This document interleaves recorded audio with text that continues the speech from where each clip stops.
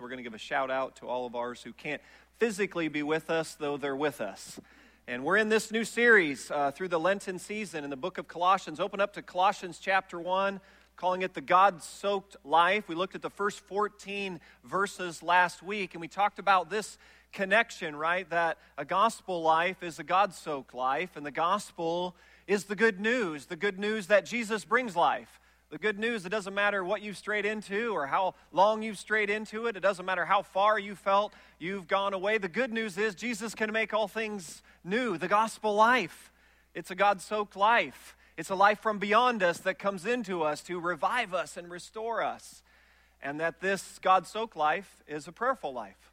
And we looked at Colossians 1, 9 to 14, specifically for the week, right? I don't know how many of you were able to pray 9 to 14 this week. I got a few emails of some of you putting it into practice. But if you're needing some guidance in your prayer life, I commend to you that section of Colossians 1, 9 to 14. It's a good connection between the God-soaked life and the prayerful life. And we gave a little background to help us kind of understand the letter. And we talked about the author of this letter was Saul of Tarsus. And if you were around in the first century, you would have to say, you'd raise your hand and say, wait a minute, Pastor, you need to say his name again. It can't be Saul of Tarsus who becomes the Paul the Apostle. Yeah, it's the Saul of Tarsus who so vehemently and violently opposed the movement of Jesus, Saul of Tarsus, becomes Paul the Apostle who's advocating allegiance to this Jesus, who writes 13 of the 27 New Testament books. So if you need a poster child, if you come in and you feel like there's just no way God could use my one and only broken life, I commend to you Saul of Tarsus. I think he used him to write half the New Testament to remind us that no one is beyond the grace of God. And Paul the Apostle, I learned this week, has a pretty substantial visual portrayal of his life coming up, and I wanted you guys to see a clip of this that's coming up next month. So I commend that movie to you. I can't think of a more well-timed Lenten movie for us as a congregation, going through the book of Colossians. I did a little research on the writers of the movie, and the lead writer said his main source and text was Scripture. He said he committed to write this film from God's Word, and he filled in the gaps of the human experience in between, because obviously Scripture doesn't record all the events that occurred between all those exchanges. So he said he attempted to take God's Word and then just insert what he thought were maybe the human interactions around those scenes. So I commend it to you. Let's be the kind of body that embraces a film like this and supports a work like this. And so I know the Simpson family will be all four of us sitting there watching Paul the Apostle. And did you know that in one letter's change of his name, Saul means great one, Paul means little one? God just changed one letter, and in that, he gave us a pathway that's a descent into greatness. The pathway of Jesus is a descending into greatness. So he says, hey, Saul of Tarsus, I know you thought this was the definition of greatness. I'm going to change your name to Paul, and you'll become less, and I will become greater through you. And that's Paul the Apostle. That's the author of the letter we're studying in the book of Colossians. And I think culturally this week, we lost a Paul the Apostle type figure especially in our era and our generations this week. When Billy Graham took his last breath of life this week at 99, I mean, sure some of you are reading some stories about Billy this week. I was just rejoicing for him, thinking about, can you imagine the lineup in glory around Billy Graham? Can you imagine the people who've just been waiting? They thought, surely, Billy, you'd come when you were 90, surely 95, 99, the Lord takes him home. And if there wasn't what a picture of a life who went from great one and chose the path of descending into greatness to become the little one. You know, it was Billy Graham who years ago, I listened to an interview, and he said, you know what? All the accusations, all the things that were thrown at Billy as he was publicly ministering, he resolved early on in his ministry never to publicly defend himself.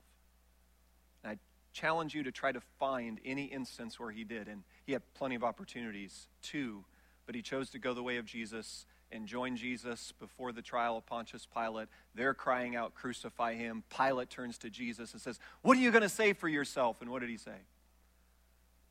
I'll let the Father be my defender. And I think Billy Graham was a great example. A life well lived, an Apostle Paul, Colossians 1 type life. So I commend to you Billy Graham's writings. And if you've never read Billy's biography, I think his autobiography is an outstanding read because he was a giant of our generations. I can remember my grandparents sitting and talking about their first real connections of understanding who Jesus was tied to a man named Billy Graham, an Apostle Paul-like figure. And where is Paul when he's writing this letter? Where did we say? When he's writing this letter to the church in Colossae, Colossae was in modern-day Turkey, he's where? He's in Rome behind bars. Now, what's significant about that? Why does Rome take a guy who seems to be in kind of obscurity? He's just a Jewish scholar. Why is Rome so concerned about this Jewish scholar? Because of what he was writing. Remember the Roman Empire of that day. It's hard to overstate the dominant influence of the Roman Empire when Paul's writing this letter. It was the empire that spanned 4,200 miles from India to England. It was reigning and ruling for 1,500 years. That would be the equivalent of the United States. We've lived 17% of the Roman Empire's reign and rule. As a country, we've been around for 17% of that 1,500 years. And the level of influence they had, it was the allegiance to Rome that they declared. Within the walls of Rome, Rome was going to solve everything. Rome was proclaimed to be the light of the world. Rome was proclaimed to be the pathway to prosperity and peace. Rome would defend you. Rome would provide for you. Rome would come through to you. It all came down to Rome. The empire was everything. And do you see the irony of this? Here's the Apostle Paul. In Rome, behind bars, writing letters like Colossians and Philippians and Ephesians. And he's writing these letters, follow this now. He's writing these letters about a kingdom that has no beginning and has no end. Who was convinced they were that kingdom? The Roman Empire at that time. They were convinced they were the kingdom that would have no end. And Paul's writing these letters to say, no, hey, Roman Empire, you have an end date. Do you know the definition of an empire with an end date? Do you know when you visit it today? Do you know what the ethos of that is? It's called museums and monuments. I love Rome. I had the privilege of visiting Rome 11 years ago. It's an amazing city. But when you visit Rome, what are you ushered into? You're ushered into an empire that once was. It had an end date. And Paul's in prison behind bars in that empire that was convinced was going to live forever. And he's writing about, there is this Jesus. You put him on the cross. He rolled the stone away. He walked out of the grave, and he is building a kingdom that has no beginning and has no end. Why did they want to throw him in jail? Because he was writing things like, Rome is not the light, Christ is the light. Rome is not your hope, Christ is your hope. Rome is not your provider, Christ is your provider. Rome is not your savior, Christ is your savior. And when you're just a little Jewish scholar writing that stuff, and the Roman Empire is flourishing, where are you going to spend a bulk of your Jesus-following days? You're not going to spend them in a mansion. You're not going to live in prosperity.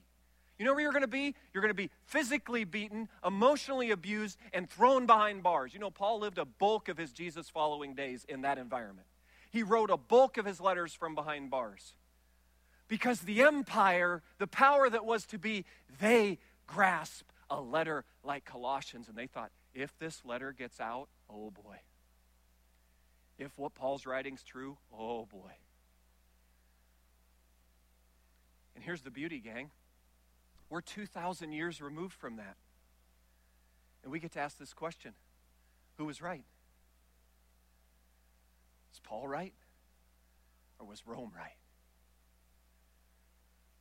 Welcome to the letter called Colossians. Chapter 1. We pick it up in verse 15. Let's see what Paul is saying in these verses. Verse 15, he, speaking about Jesus, is the image of the invisible God, the firstborn over all creation. I want you to underline in your Bibles every use of the word all in this section. Verse 16, for by him all things were created, things in heaven and on earth, visible and invisible, whether thrones or powers or rulers or authorities. All things were created by him and for him. He is before all things, and in him all things hold together. And he is the head of the body, the church. He is the beginning and the firstborn among the dead, so that in everything he might have the supremacy. This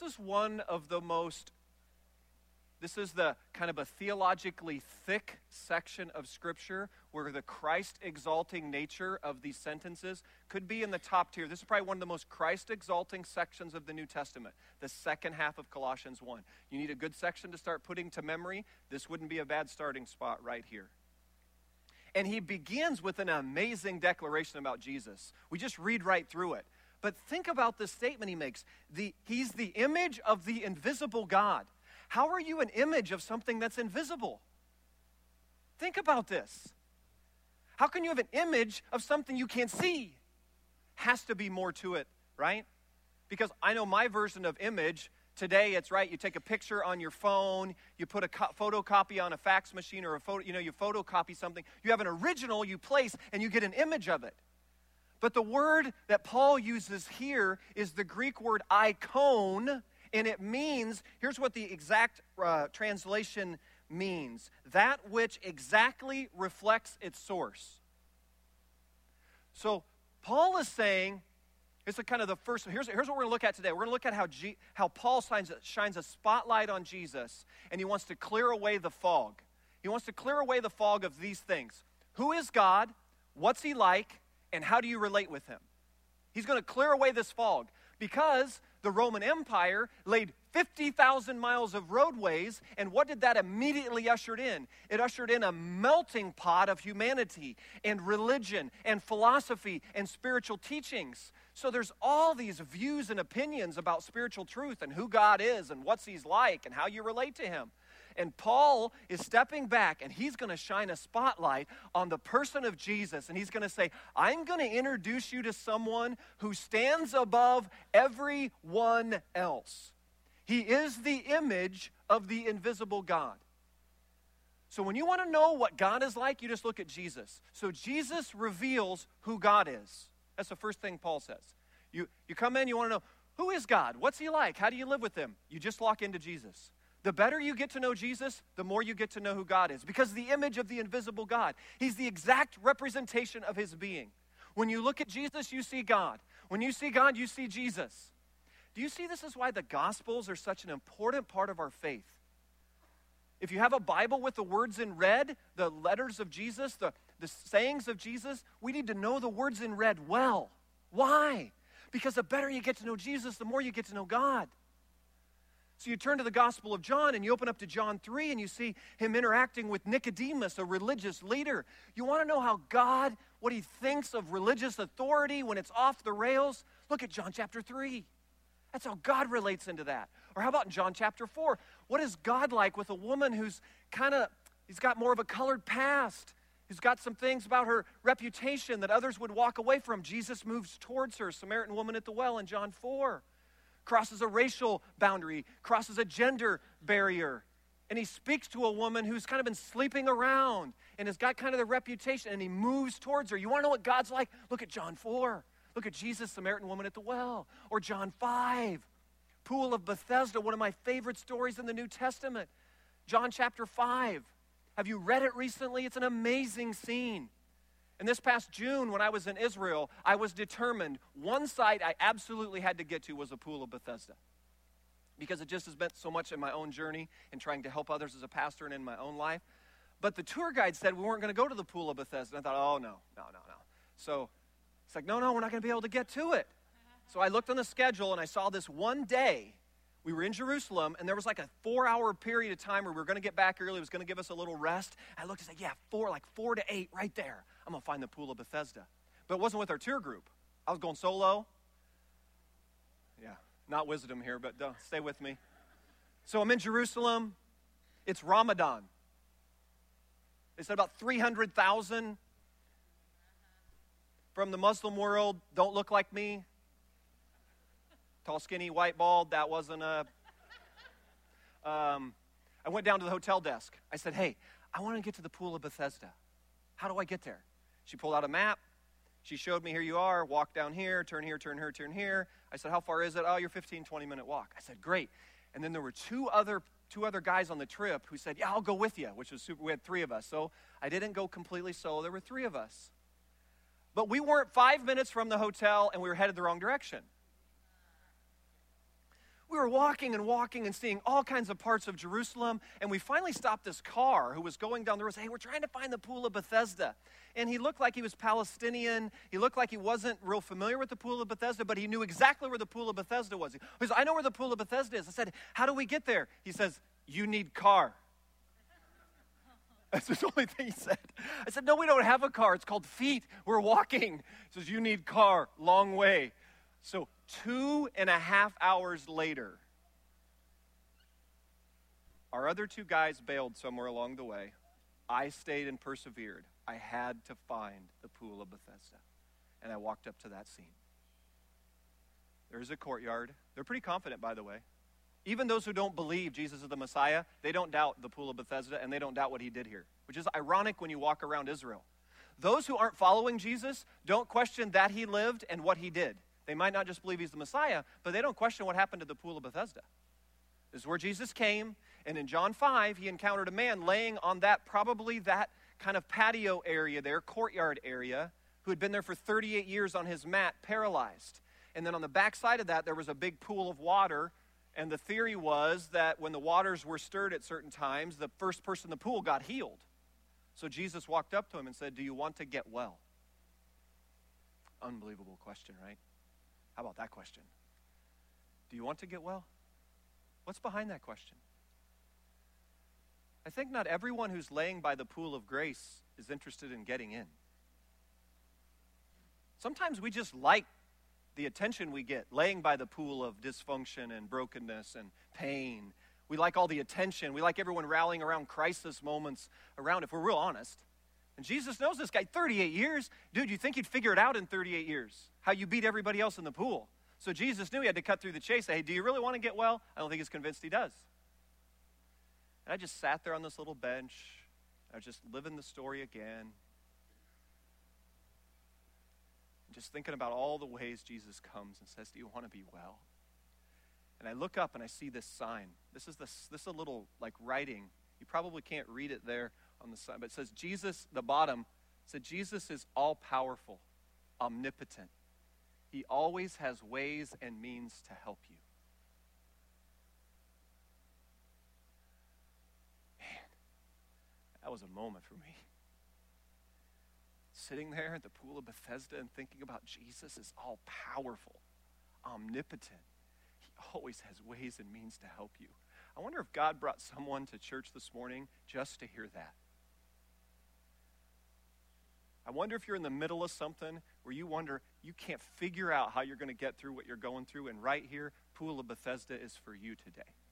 The Jesus of Colossians 1, he is all-powerful, and he has the ways and means to help you. Man, I needed that this week. I've kind of been in a sequence the last couple weeks on the kind of the pastoral job front. Just to give you a little window into it, I found myself, it was kind of one of those moments where everybody else is gone from the office. I can't remember what day it was. And we have this big stash of chocolate in the office, like really big stash of chocolate in the office. That's a story for another day, but we've got this stash. And everybody's gone from the office, and I found the stash of chocolate. I'm sitting behind the front desk downstairs, sitting on the floor, and I'm dragging out this stash of chocolate all around me, and I'm just eating like Hershey's and Reese's and Dove and Ghirardelli and I'm just sitting there in my own pool of Bethesda of chocolate.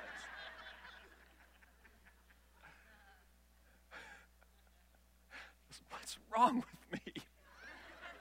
Like, what is happening, Lord? I feel like I'm in the middle of PMS or something. Like, what is going on? And I'm just tired, and I'm stressed, and I'm frustrated. I'm just mashing chocolate. I'm killing it.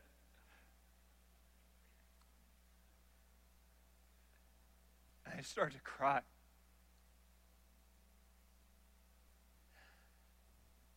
Because I really wanted to talk to a friend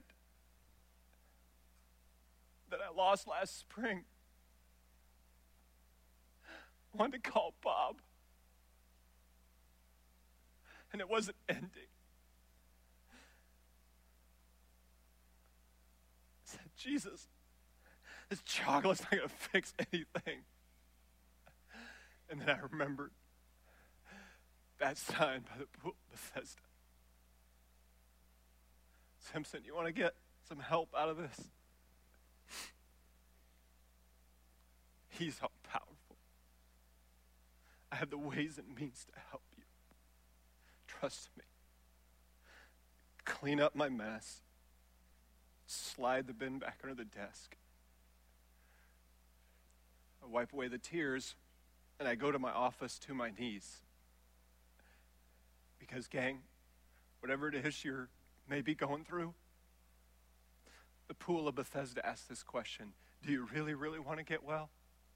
Paul would say, I'll introduce you to someone who can help. Colossians 1. He's the image of the invisible God, the firstborn over all creation. And from him and to him and through him are all things. Christ is all. Drop to your knees. Go Gypsy Smith on this story. Remember last week? Get the chalk out, draw the circle. Jesus, start a revival right in the center of that circle. That's our Lenten journey. And some days, maybe you've got weeks like I've been having, where I just literally feel Jesus is going to carry you. Anybody been in that spot?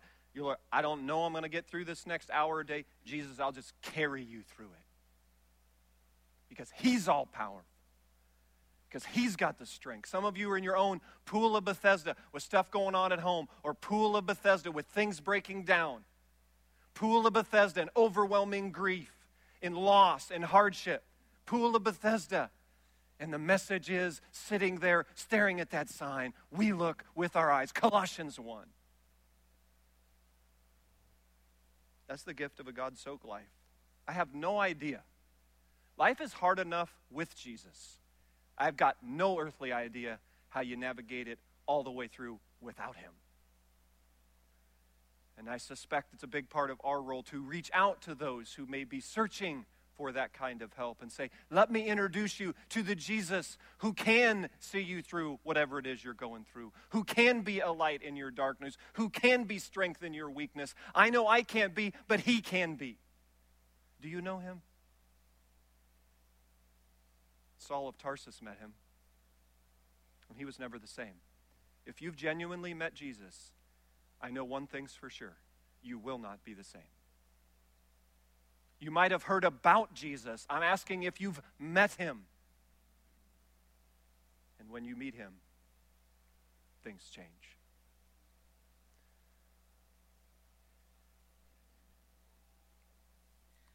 So Jesus reveals who God is, verse 16 and 17, second part of the spotlight here. For by him all things were created, in heaven and on earth, visible and invisible, whether thrones or powers, rulers and authorities. All things were created by him and for him. How about verse 17? He is before all things, and in him all things hold together. If you lost count, 5 times he uses the word all in 4 verses.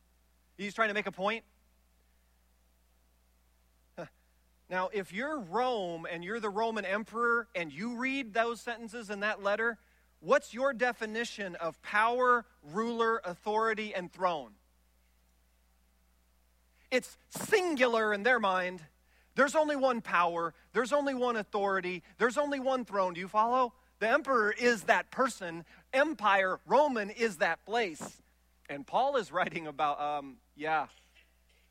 your throne is actually lowercased, And Jesus of Nazareth, the one you put on the cross, who walked out of the tomb, who you can't find his body, you're all freaking out. Your own Roman guards lost their life because they can't find his body. Just find the body and you'll shut us all down. They can't find the body because there's no body to find. He rose, and that Jesus is redefining thrones, powers, authorities, dominions. Now you know why they put Paul behind bars?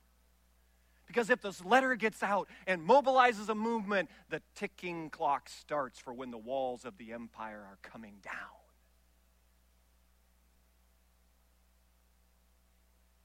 Because in their mind, all things were created by Rome and for Rome. Rome holds all things together. Paul says, not so much. I want to tell you about another.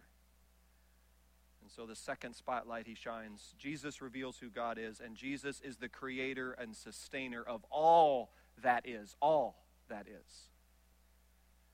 I came across a Harvard University student handbook. There's an interesting segment. Those of you in the academia world may appreciate this. I mean, when you think of Ivy League schools today, you don't necessarily jump to the most theologically centered schools. But did you know that when their origin, almost all of them were theologically centered at their origin? Listen to Harvard University, Student Handbook 1636, the year 1636. Quote, "Let every student be plainly instructed and earnestly pressed to consider well the main end of his life and studies is to know God and Jesus Christ, which is eternal life."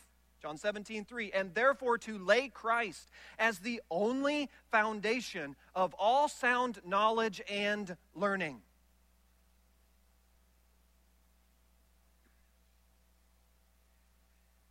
All but one school started before the American Revolution. All but one started to support the movement of Jesus in our country.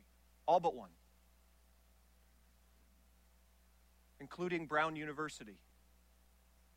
Several years ago, I was in Providence, Rhode Island for a couple of days, and our hotel was near Brown University. And I thought, oh, great, I'm going to go and visit Brown University camp. I'd never been there before. Did you know that Brown University was founded in 1764 by Reverend James Manning, a Baptist pastor? You know, most of the schools were founded by pastors or theologians, taught by pastors or theologians, and governed by pastors or theologians. Do you know that the first board of trustees at Brown University was made up of 36 people? Here was the first requirement, the first filter they used for who was going to join the board of trustees. They wanted 22 Baptists, 5 Congregationalists, 5 Church of England, and 4 from Friends Church. That's classic Baptist math. They want 22. Everybody else gets single digits. Sorry, Baptists, but that's classic. That's your version of balance. But how different is that? How different is that? Their filter is first theological. It's not academic. It's not financial. It's not political. It's theological. We want to know Christ-centered people. We want John 17:3 type leaders to lead our institutions like Harvard, like Brown. Are you kidding? All these Ivy League schools. This is their origin. So I stroll up to Brown University campus, and I'm just having all this as a backdrop, just thinking about all the places I'm going to visit. And this is the first building that Brown University met in. It's kind of a little white. This is the first building. So Brown University's first classes were held in that. It was a Baptist church because James Manning was Baptist. And here's what Brown University, kind of the gates of Brown, looks like today. I remember walking around through those gates, and I wanted to find the chapel. I found the chapel. And I walked in the chapel, and I thought, this is going to be unbelievable. Just thinking about, I thought, this is going to be. And right as I walked in the chapel, there's an elderly woman sitting at a desk. And she looks up and she says, "Hello, $3, please." I stood there. I said, I'm sorry, I'm looking for the chapel of Brown University. She says, "Yes, you found the chapel, $3, please." And then she said this to me. "It's not an active chapel anymore. It's just a museum." I'm telling you, church, I stood there and just A shudder went through the whole of my being. I dug in my pocket for $3. I handed them to her, and I walked around for the next hour, and I couldn't shake. The walls of this place, scripture everywhere, pictures of commencement services in the sanctuary, a pulpit that would be like the whole new level of pulpit, like those old school ones with the sound would project before sound systems, like they built out those ways the voice then would carry and project. Unbelievable pews with still some of the plates, the plates with some of the names of the families that bought the pew and dedicated, like some of you want to do with your blue chairs, you season ticket holders. You want to put your own little plate on your blue chair section. Or this morning someone was lobbying for some padded chairs. Let us buy our own padded chair and put our name on it. It's our little spot. And there's like all those in Brown University. And I'm walking through this in all the spiritual history, in all the pastors and evangelists and theologians that were in there filling that, and the chapel services, and the meetings, and the governing structure. The chapel was the center of Brown. And 250 years later, there I stand. It's not an active chapel anymore. It's just a museum. How does that happen? Do you think Reverend James Manning could have ever pictured the day when the chapel went from the center to a museum? How about that 36th Board of Trustees? I haven't looked at the current Board of Trustees of Brown. I'm not sure how many clergy are on it. I'm guessing if you applied as a clergy member, that'd be your first filter off. That's my guess. How does that happen? Church, here's how it happens. A death by inches. It's just one small little subtle decision linked up to another small little subtle decision, strung out over 200 plus years. You look up and you say, how did we get here? Because the pull to drift is always going to be away from being anchored in Colossians 1 reality. Here's the pull. You're going to want to drift towards compromise. You're going to want to drift towards skirting around the edges of Colossians 1 truth. You're going to want to drift towards kind of softening it up a little here, giving in a little there, not standing firm and anchored there. Maybe not proclaiming Christ is all. Christ is definitely center, but there's some others. It's kind of mixing in Jesus with some other key thing. Anybody see this? This is how this happens. Somewhere along the way, someone says, yeah, we think Christ is almost all. Christ is all. And that's going to be anchored in that.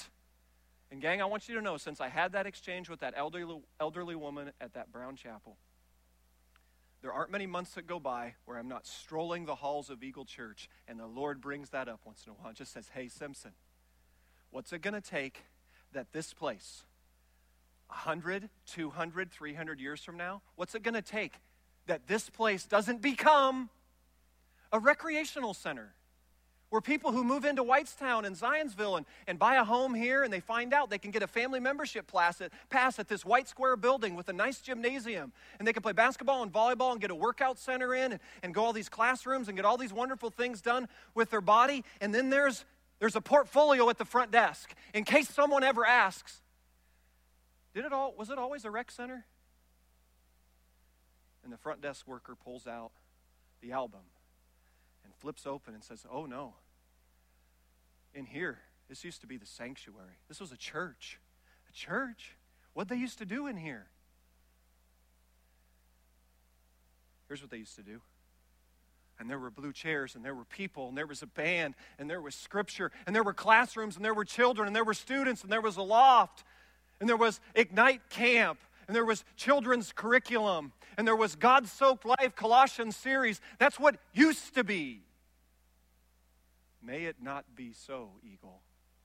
By God's grace, right? That He would keep us and hold us. That no matter how dominant and noisy the Roman Empire becomes around us, that He will find us faithful to this Colossians 1 God-breathed book. Faithful to proclaim what?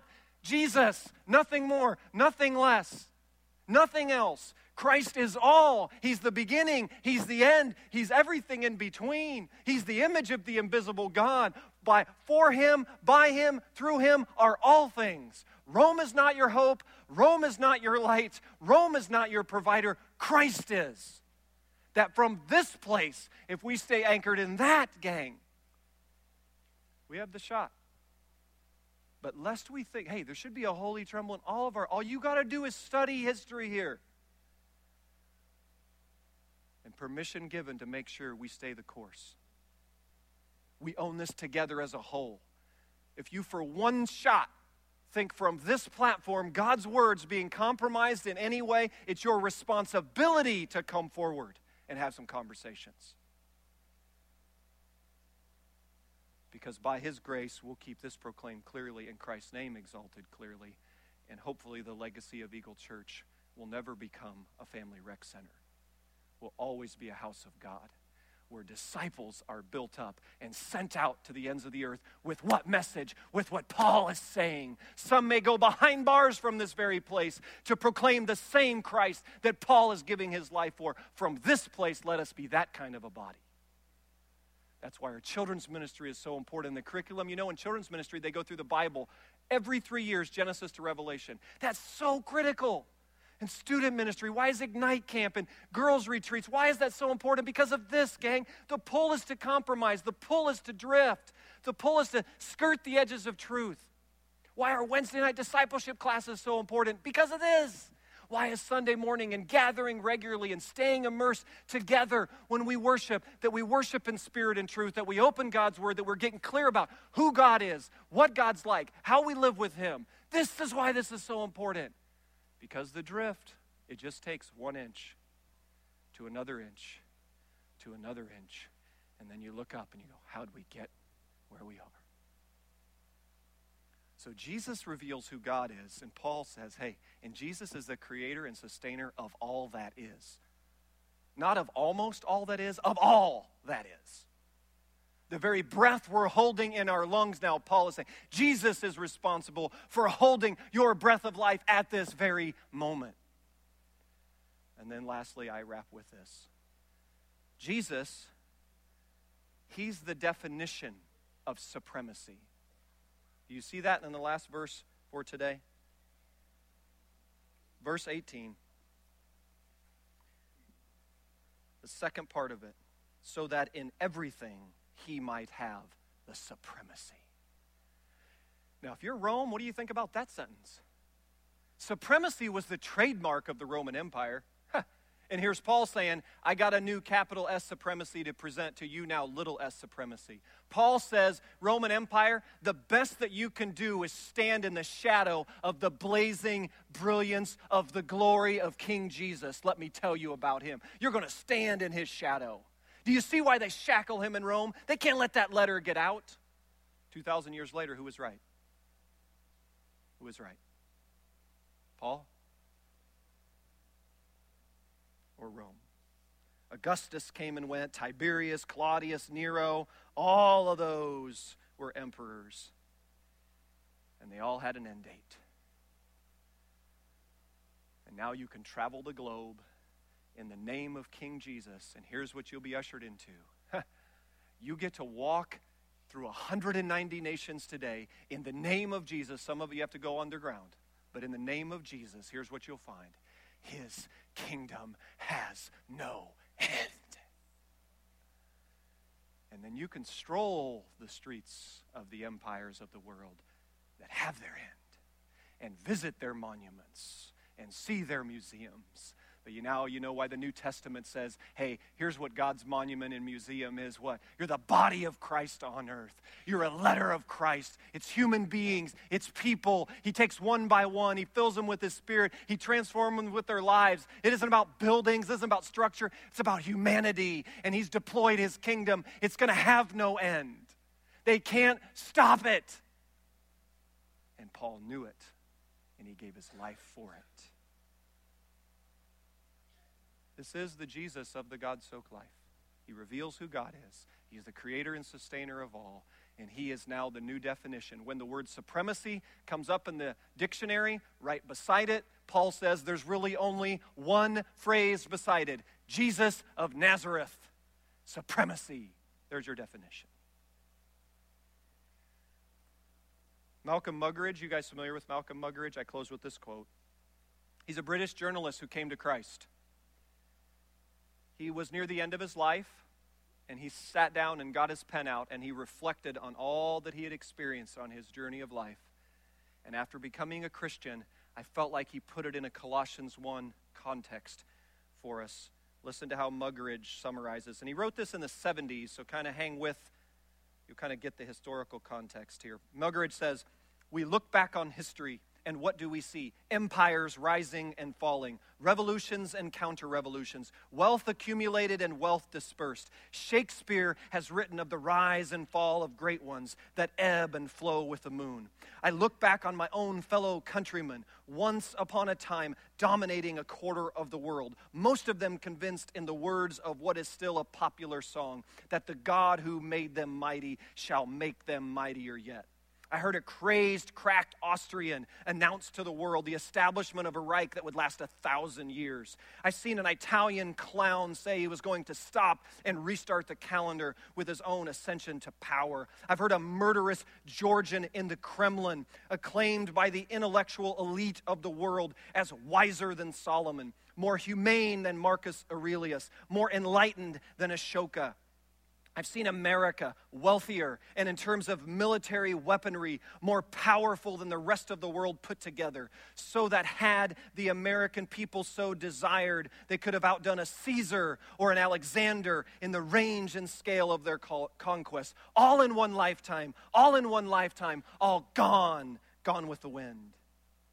England, now a part of a tiny island off the coast of Europe, threatened with dismemberment and bankruptcy. Hitler and Mussolini dead, remembered only in infamy. Stalin, a forbidden name in the regime he helped found and dominate. And America, haunted by fears of running out of those precious fluids that keep her motorways roaring and smog settling, with troubled memories of a disastrous campaign in Vietnam. All in one lifetime, all gone with the wind.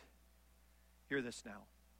Behind the debris of these self-styled solemn supermen, there stands the gigantic figure of one, because of whom, by whom, in whom, and through whom alone mankind may still have hope, the person of Jesus Christ.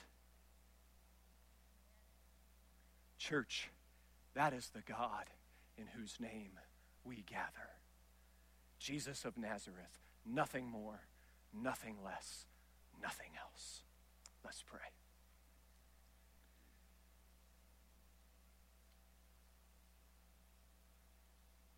Jesus, it's hard for us to get our arms around the significance of Paul's pen in that jail cell and the ripple effect 2,000 plus years later